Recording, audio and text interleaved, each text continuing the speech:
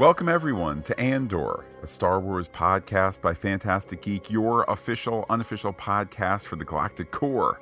My name is Matt, and joining me in the big round white room is Pete. Hello there, Pete. Hello, Matt. Hello, everybody. Here today to talk to you about the entirety of Season 1 of Andor on Disney+. Pete, news in the Star Wars universe here. News that, quite frankly, surprised us. Well, no surprise that The Mandalorian is coming back for Season 3. But when it's coming back was the surprise. Previously announced February, right? So when I see the other day, Mandalorian, March 1st, that's not February. I don't know why they announce dates if they think they're not going to be able to hit the dates. Now, fair is fair. It's with Andor. 2-episode premiere, Matt. Yeah. August 2022. Wait, 3-episode premiere, September 21st. Now, listen, that paid off, I think, handsomely. I think we look back at this series differently at the start, I'll qualify, if we only get those first 2 episodes. Getting the roundness of that full arc, and that was a smart decision, so I'm going to trust them here, okay? Everything they've done for Star Wars on Disney Plus has panned out. That they need another couple weeks to March 1st, get clear of another project, or a couple more weeks, as we've speculated, given that Secret Invasion still doesn't have a date yet, although it could secretly invade at any time, for effects. Okay. But yeah, we were promised, I was stoked for a date in February, and at the Brazilian Comic-Con on Thursday, here you go. You're getting March 1st. Side note, kudos to Disney, and I think it's just been Disney so far, but kudos to the use, because this is not the first year that Brazilian Comic-Con in November, December has been used as an international leverage point to announce stuff. So like, good job there. Like, hey, people in Brazil going to Brazilian Comic-Con, that must be really awesome to be getting brand new breaking news stuff. Also, you know, like, I'll take my news wherever I get it. I'd much rather Pete, did you see the footage on YouTube of the guy who smuggled the phone in? And all of a sudden it was like, you know, here's whomever taking the stage, you know, and people going crazy. I'd much rather that versus like, oh, look, they dropped a trailer to YouTube and it was unannounced. Like, yeah, interact with the fans and so forth. So good to know that Mandalorian comes back March 1st. Don't know the episode count. Pete, I will say this. If they have a way to do 11 episodes, or what I might argue for, maybe like a double-sized 10th episode that gets a 2-night rollout, we could get the finale 10 weeks after March 1st plus a day is May the 4th. So come on, it's right there. If you film 10 episodes and that last one is like, you know, 65 minutes long, cut it into 2 halves, night 1, episode 10, part 1, night 2, May the 4th. Come on, it's right there. This is Darth Vader reaching out. It's right there. Take it. I don't know that that's their plan. I might speculate the Bad Batch beginning to stream in January might have something more to do with it than rather trying to hit a date +1. Again, not knowing that episode count, what came out of the Brazilian Comic-Con, biggest season yet, most moving parts, most action. All right, you want a little bit more time? I've fallen back on this before. No wine before it's time. And as you look back on a season of Andor, Matt, supersized, 12 episodes, season 2 filming now, it's going to be a bit. Let's all, you know, wait patiently. But if we get anything like what we've gotten already, I think we'll all acknowledge that it's been worth it. And we're going to have plenty of Star Wars in between, both newly released and talking about some older stuff. Indeed, which is the perfect tee up for Pete, a spot on our calendar that hasn't happened in a long time. I genuinely think that for all of 2022, aside from maybe there was a 3, maybe 4 week period, um, was it after Strange New Worlds and before Lower Yes, Decks? in mid-July, yeah.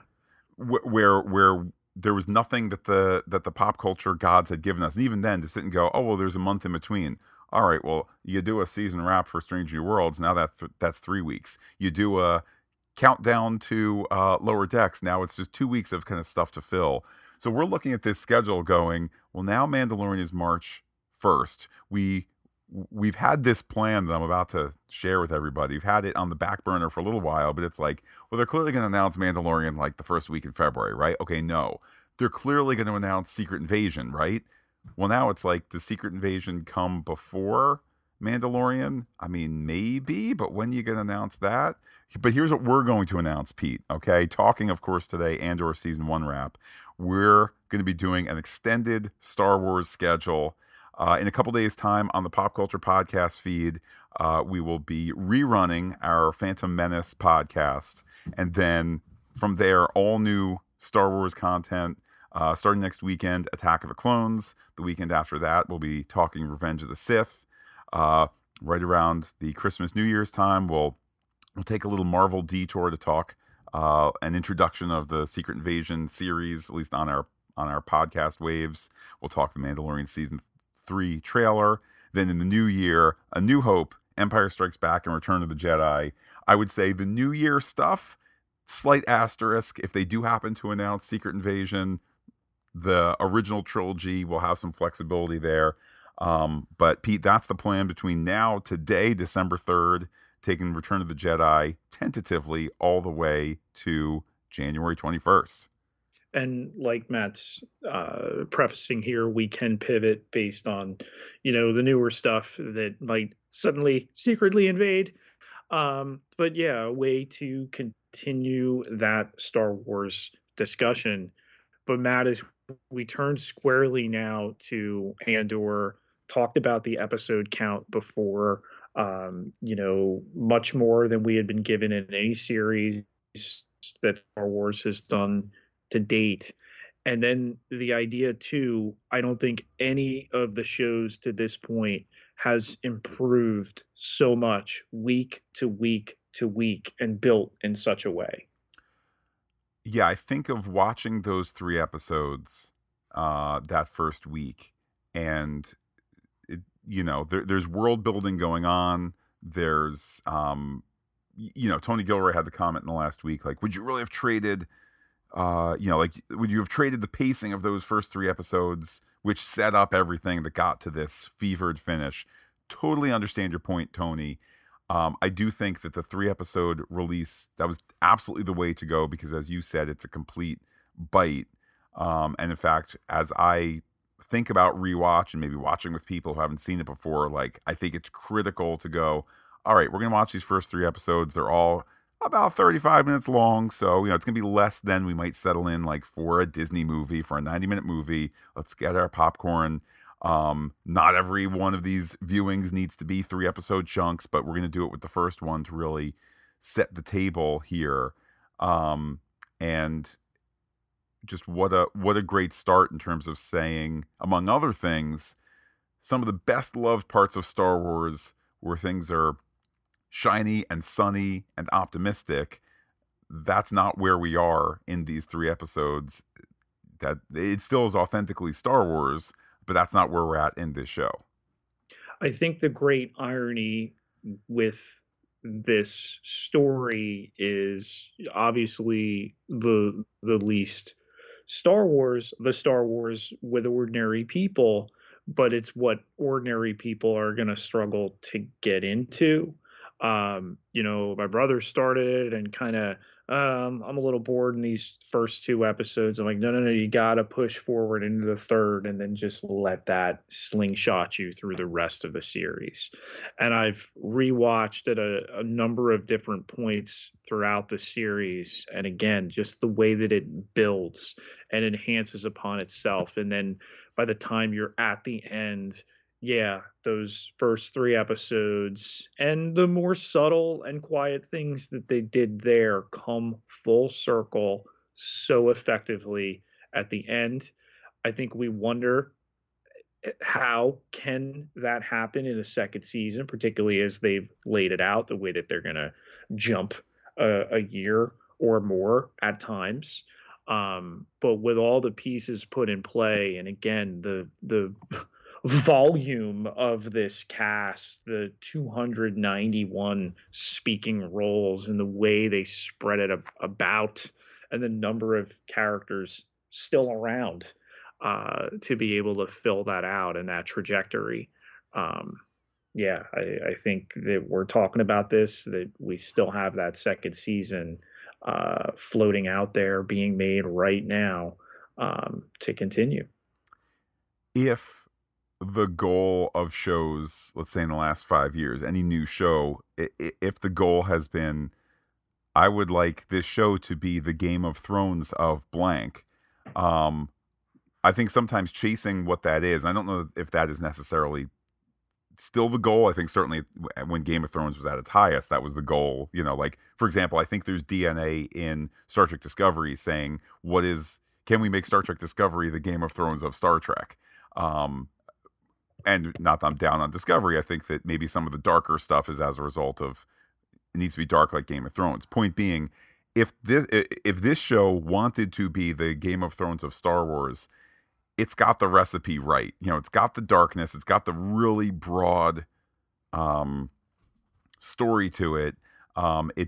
It still feels Star Wars, but it's just got that. It's got that grit. It's got that grime, and as you say, Pete, I think to fully appreciate the first 3 episodes, you need to have seen the finale where you go, oh, some of these lower level characters. Um, I mean, I think of Zan. Like, you know, it took until the finale for me to remember Zan's name and to see it enough times in the subtitles and so forth. And then, you know, R.I.P. Zan. Meanwhile, he's just like guy who is going to sell a ticket out of there, or is his office a phone office, or is his office a shipping office, or is his office a bus? Is he the bus guy? Like, He's space UPS, man. yeah, like whatever it is, it's kind of like vague and okay, what's going on? Okay, Andor wants to leave and this guy he talks to a little bit and well, I'll charge him more for today. Okay, whatever. You know, just again, the point being you're gonna do a rewatch and go, oh, but it was Zan who just wanted to do the right thing and then got taken out for drinks and then now he's Right. dead. Now he's got, you know, like there's this whole big beauty to it, like with Game of Thrones, where you go, oh my goodness, this character who was gone for an episode, a season, several seasons, they're back, they're important, and so forth. And Pegla, the guy with the used spaceship lot, or working it. I think I don't even think it's his because I remember a guy on the PA. What are you doing back there? Just the brilliant way that they bring that back. And obviously the whole big set piece with the funeral procession at the end and moving towards that and this practical Ferrex set of Rick's Road and all of that, just so detailed, so in depth, but you have to earn that. And I think of any of the shows that they've done so far, obviously the longest number of episodes certainly earns that. I think the Mandalorian production to this point has been a little bit more, obviously, with the circular stage on the fly, the ability to do that. And they had to choose, you have to commit one way or the other to be able to do that. That was a little bit of the lie. They do use some form of circular stage to backlight the Mon Mothma embassy set that goes on, in the windows, so that she needs to look out a little bit more. Um, for me, looking back at this series, just with the way that we plop Keith Gergo, remember that character? Not your Andor, but obviously the cover name that he gives the Empire when he goes to prison. building that, dropping him in that arc, and all of the anticipation of how's he going to get out? How's this revolt going to happen? Um, it strangely doesn't exceed the last couple episodes and the conclusion to it, but at the same time, it's a super high point to the series. Well, I think you speak to the importance of setting in a story.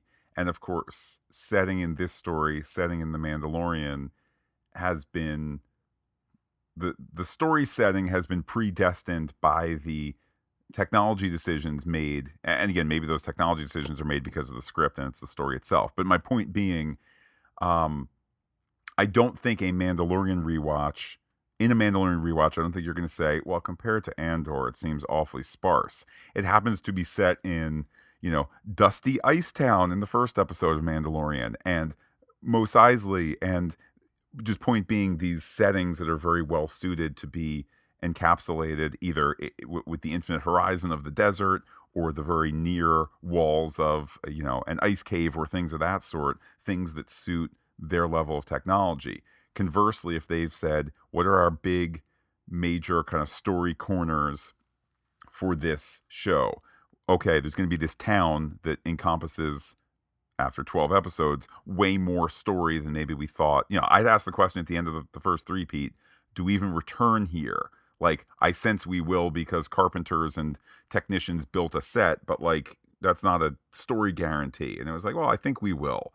Now you go, oh my goodness, this is a major set piece. I understand why they built it out the way they did, so they could set the camera way back, have scores and scores of people make their way through for fights, for funerals, and so forth.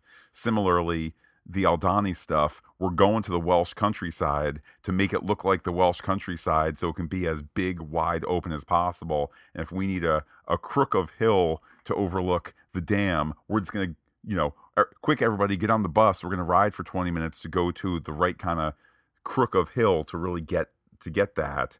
I think, as you're saying, some of the Coruscant stuff, could have been built in a more virtual space. However, do you naturally build a Luthen shop in a virtual space that's got the window, the window from the back room to the showroom to the lobby and so forth?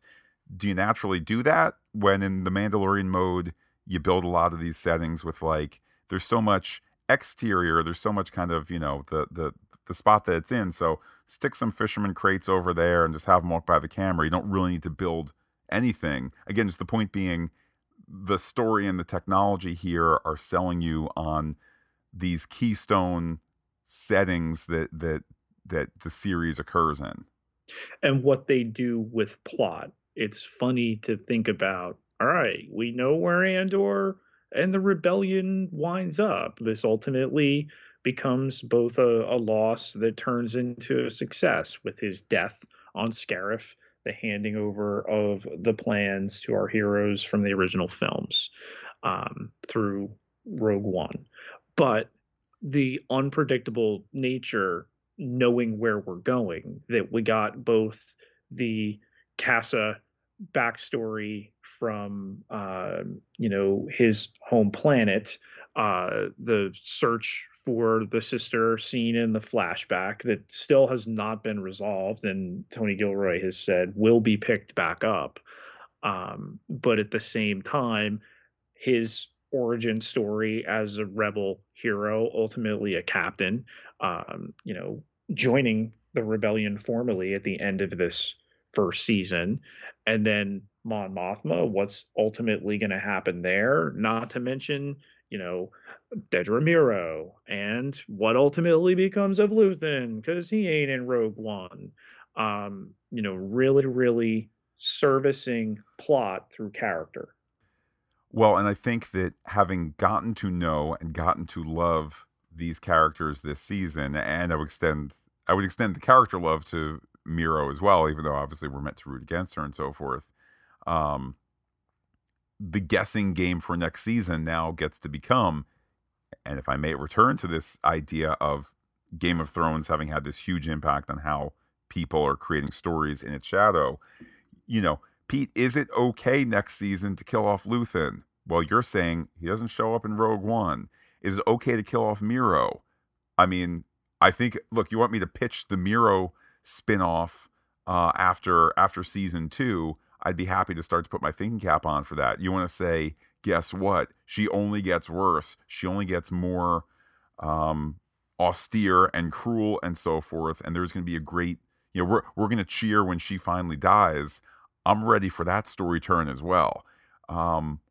Just off the top of my head, this first season is pretty empty of major character deaths, which Pete means in the second season there's a lot of potential for Pete. I thought they might kill off somebody, but I didn't think they'd get Luthen in episode 202, that sort of thing. I think that'd really be early, but given the unique way that they're going to tell that second season, that's certainly a possibility. I can't rule that out. We love to hate Karn. I think we hate Miro a little less, although we certainly acknowledge the fascism of the Empire, particularly the way that she buys into that. Yet at the same time, there's a fragility to Denise Goss' performance. I think we recognize and we kind of loathe in ourselves that we felt for her at times. But how will the two of them play off one another as the story moves forward? What is Karn to her in this second season?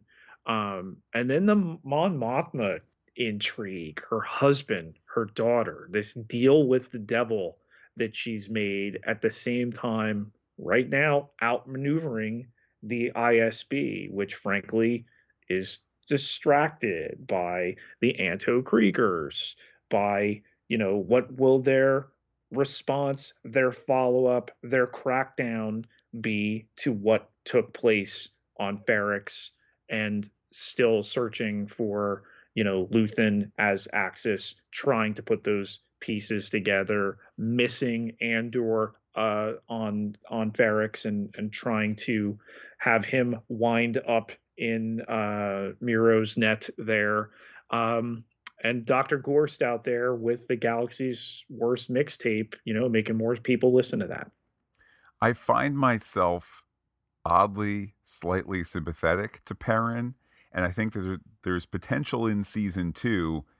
Because look, if he's just this dandy about town, this hedonist who himself was pushed into a marriage that maybe was not his choice back when he was a teen, and he doesn't really have a job as the senator's husband, and there's not a lot of spark there in life and so forth.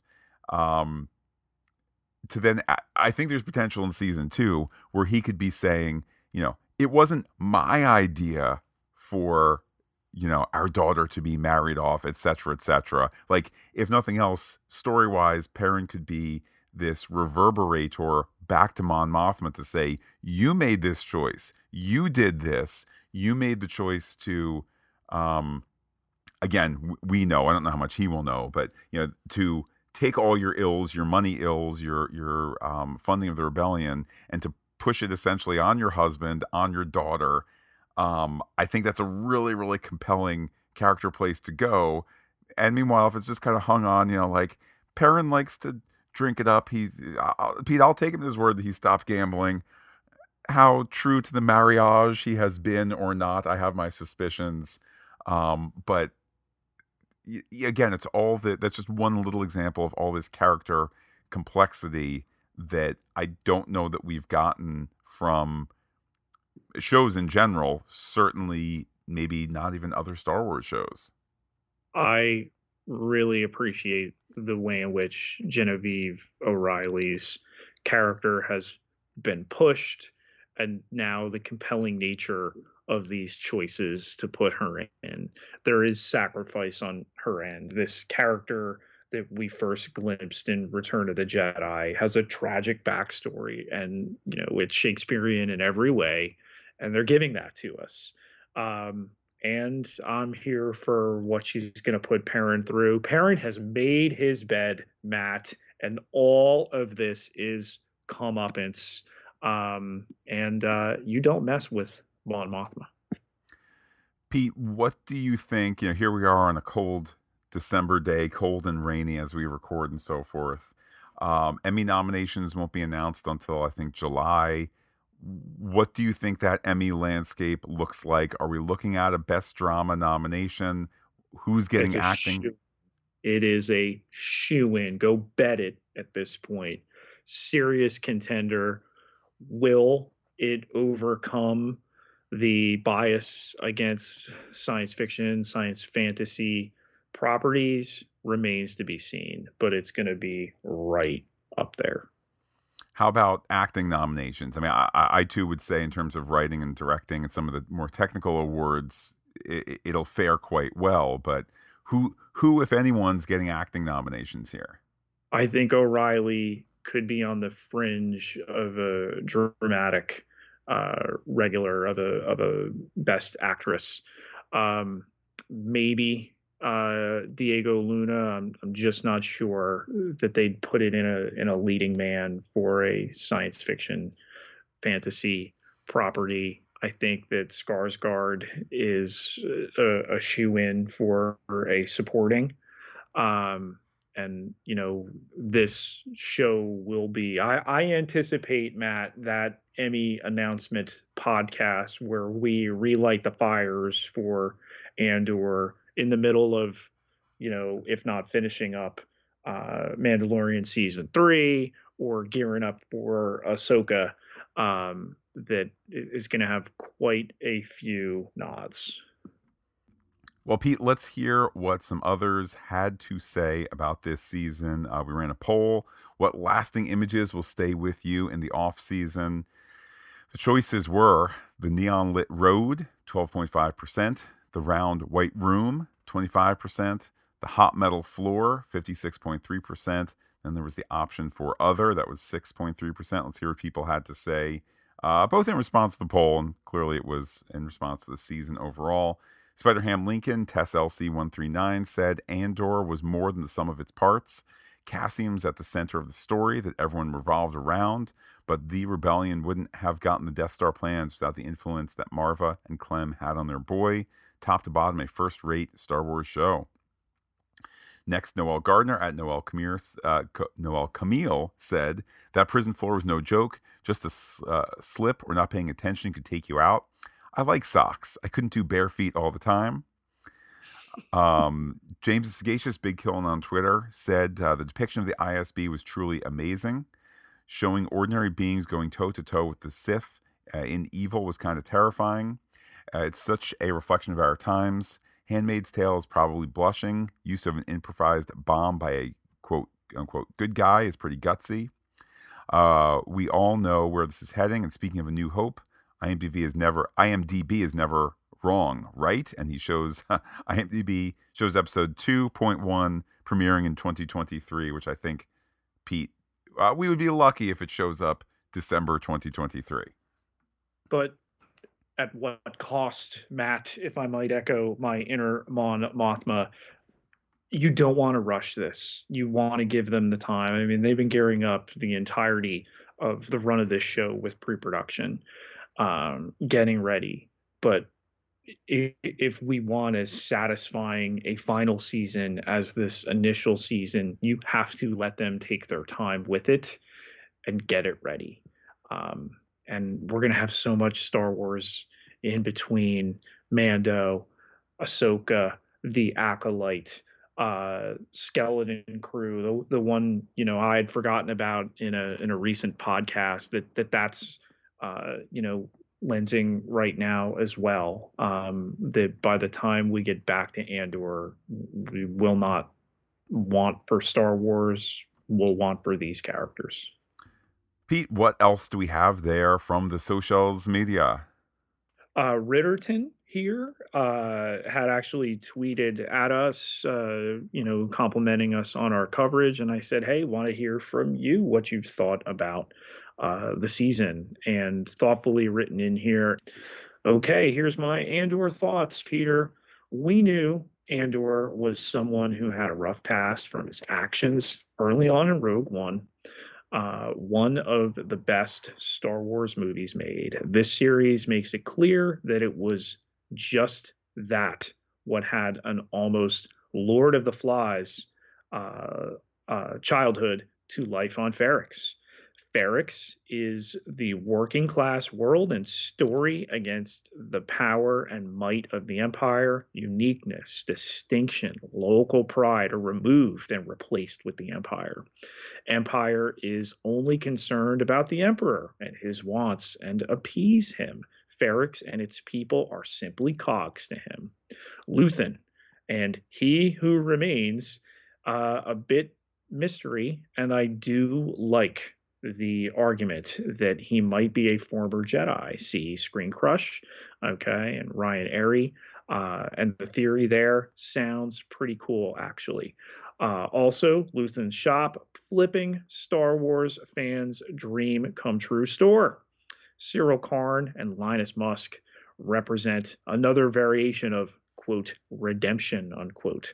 First mission, total failure, and they lost all they had. Second, private mission to Ferrix, attempted to prove Andor was the killer, redeem themselves within the Imperial system. Contrast it with Andor and Marva redemption arc, that make them something bigger than themselves and inspires others with no self rewards or gains. This, coupled with hope, builds revolutions. Cyril and Linus focus on self gain, with redemption only build them and reinforces the Empire. Andor was an incredible series that took Star Wars down the lives of the foot soldiers and into the roots of the rebellion. It highlighted sacrifice, struggle, and we know the outcome. Now we understand even more what it took to make the Empire fall. Awesome series. End.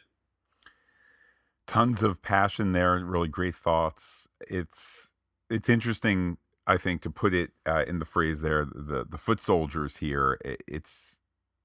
It's a nice reminder that that is indeed what we're looking at, even with some of the high muckety mucks like Partagaz and so forth.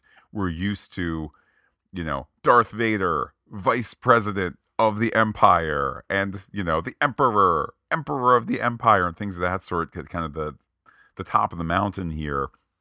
And to get these characters where, if tomorrow Partagaz retired and one of the other people in the big round white room stepped up to become major, things would continue as they were. So it's interesting. It really is interesting to just get this perspective, and I hope this show has a halo effect on, whether it's Star Wars, Marvel, whatever it might be. Heck, even stuff outside the Disney property there, to really have that foot soldier approach there, because boy has it worked. Pete, to the email inbox we go to hear from Stacy, who says as follows: Hi, Matt and Pete. I admit I was disappointed to not hear my email read on the podcast episode for One Way Out, but I do understand that life happens. Pete, just a little reminder there, we had recorded a day early just because of some behind the scenes stuff. But back to Stacy here. I appreciate you reading my email on the episode for Daughter of Ferrix. I actually think it was better delayed, given my prediction regarding Lita and her potential betrothal. Then life happened on my end, and I didn't get my thoughts on the finale sent in time. Rick's Road was an excellent finale. It had the right mix of wrap-up and leaving things open for next season. Marva's message was exactly the thing Cassian needed to set him on the path we know he's headed for. When she said she'd been sleeping, thought of Picard. I haven't been living, I've been waiting to die. And I was glad Fiona Shaw got this last scene, since Marva died off camera. The scenes where Cassian was rescuing Bix felt so much like One Way Out. I was tense the whole time, kept waiting for them to get caught, and really truly thought Pegla was going to have turned Cassian in, and they weren't going to get away. Always happy to be wrong when I've presumed the worst. Oh, in my heart, when Bix says Andor will find them, it made me think of The Last of the Mohicans, when Hawkeye tells Cora, I will find you. Okay, I know this is a series wrap-up, so on to my thoughts for the series as a whole. I loved it. Loved the look of it. Loved the story, the casting. They even have the best droid of all time. Apologies to R2 and BB-8, whom I love, but B, the best. I've heard the complaints about Andor being too slow, and to that I say, bah. Y'all, your shows don't have to be a mile-a-minute action to be good. even Star Wars. This was a well-told story that was drawn out for maximum effect, and it was good. I want to know what happens with everyone who still has loose ends out there. I know it's going to be a while before we get it, but I have no doubt it'll be worth the wait. Okay, well, Lita the cat hovers, threatening to delete emails with her destructive paws, so I'll close with looking forward to your thoughts. That's from Stacy, aka Stingray, aka TrekGirl88 on Twitter. Well, thank you again, Stacy. Sorry we couldn't accommodate you on that last batch there. But love hearing the thoughts here. And yeah, complete agreement on, when they get it to us, we know it'll be well done. And I think we're all willing to wait for that. And now, Pete, much like the Death Star's appearance in Andor after an entire season of waiting, it's finally happening. Now we hear from Fred in the Netherlands. Hello, Matt and Pete, and all listeners to Fantastic Geek. This is Fred from the Netherlands with some feedback for the season wrap-up of Season 1 of Andor. 2 reasons I didn't give feedback during the run of the season. One was that the deadlines for giving feedback were too tight for me. And the second reason is because I didn't like this series that much, and it would have resulted in perhaps a little too many negative pieces of feedback. But now, overseeing the whole season, I can perhaps do that in a more balanced way. In the podcast about episode 10, Matt said, Let me ask you this, Pete. Is it the greatest Star Wars show of this calendar year? In fact, how about this? We'll roll back Book of Boba Fett, first episode, December 29th. We'll call that December 29th, 2021. We'll call that 2022. Book of Boba Fett, Kenobi, and Andor. Andor is definitely the top of those 3, right? And then Pete said something like that he couldn't decide because he loves all his children equally.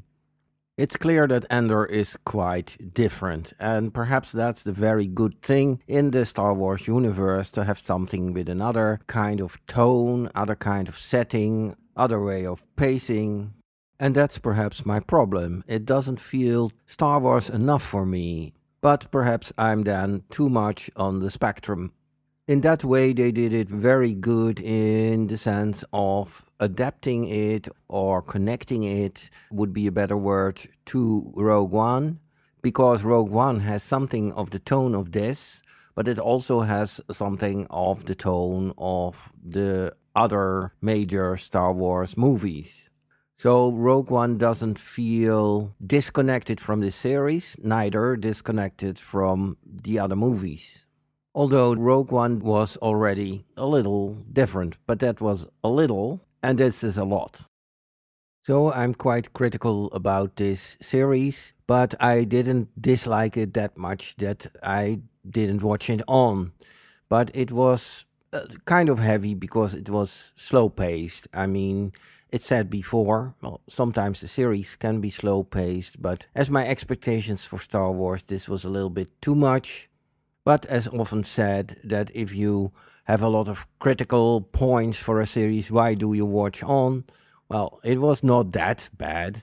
And actually, one important point is your enthusiasm about the series. So I thought, with your experience in sci-fi and Marvel, Star Wars, Star Trek, etc., I thought I was the crazy one and you were the ones that were right.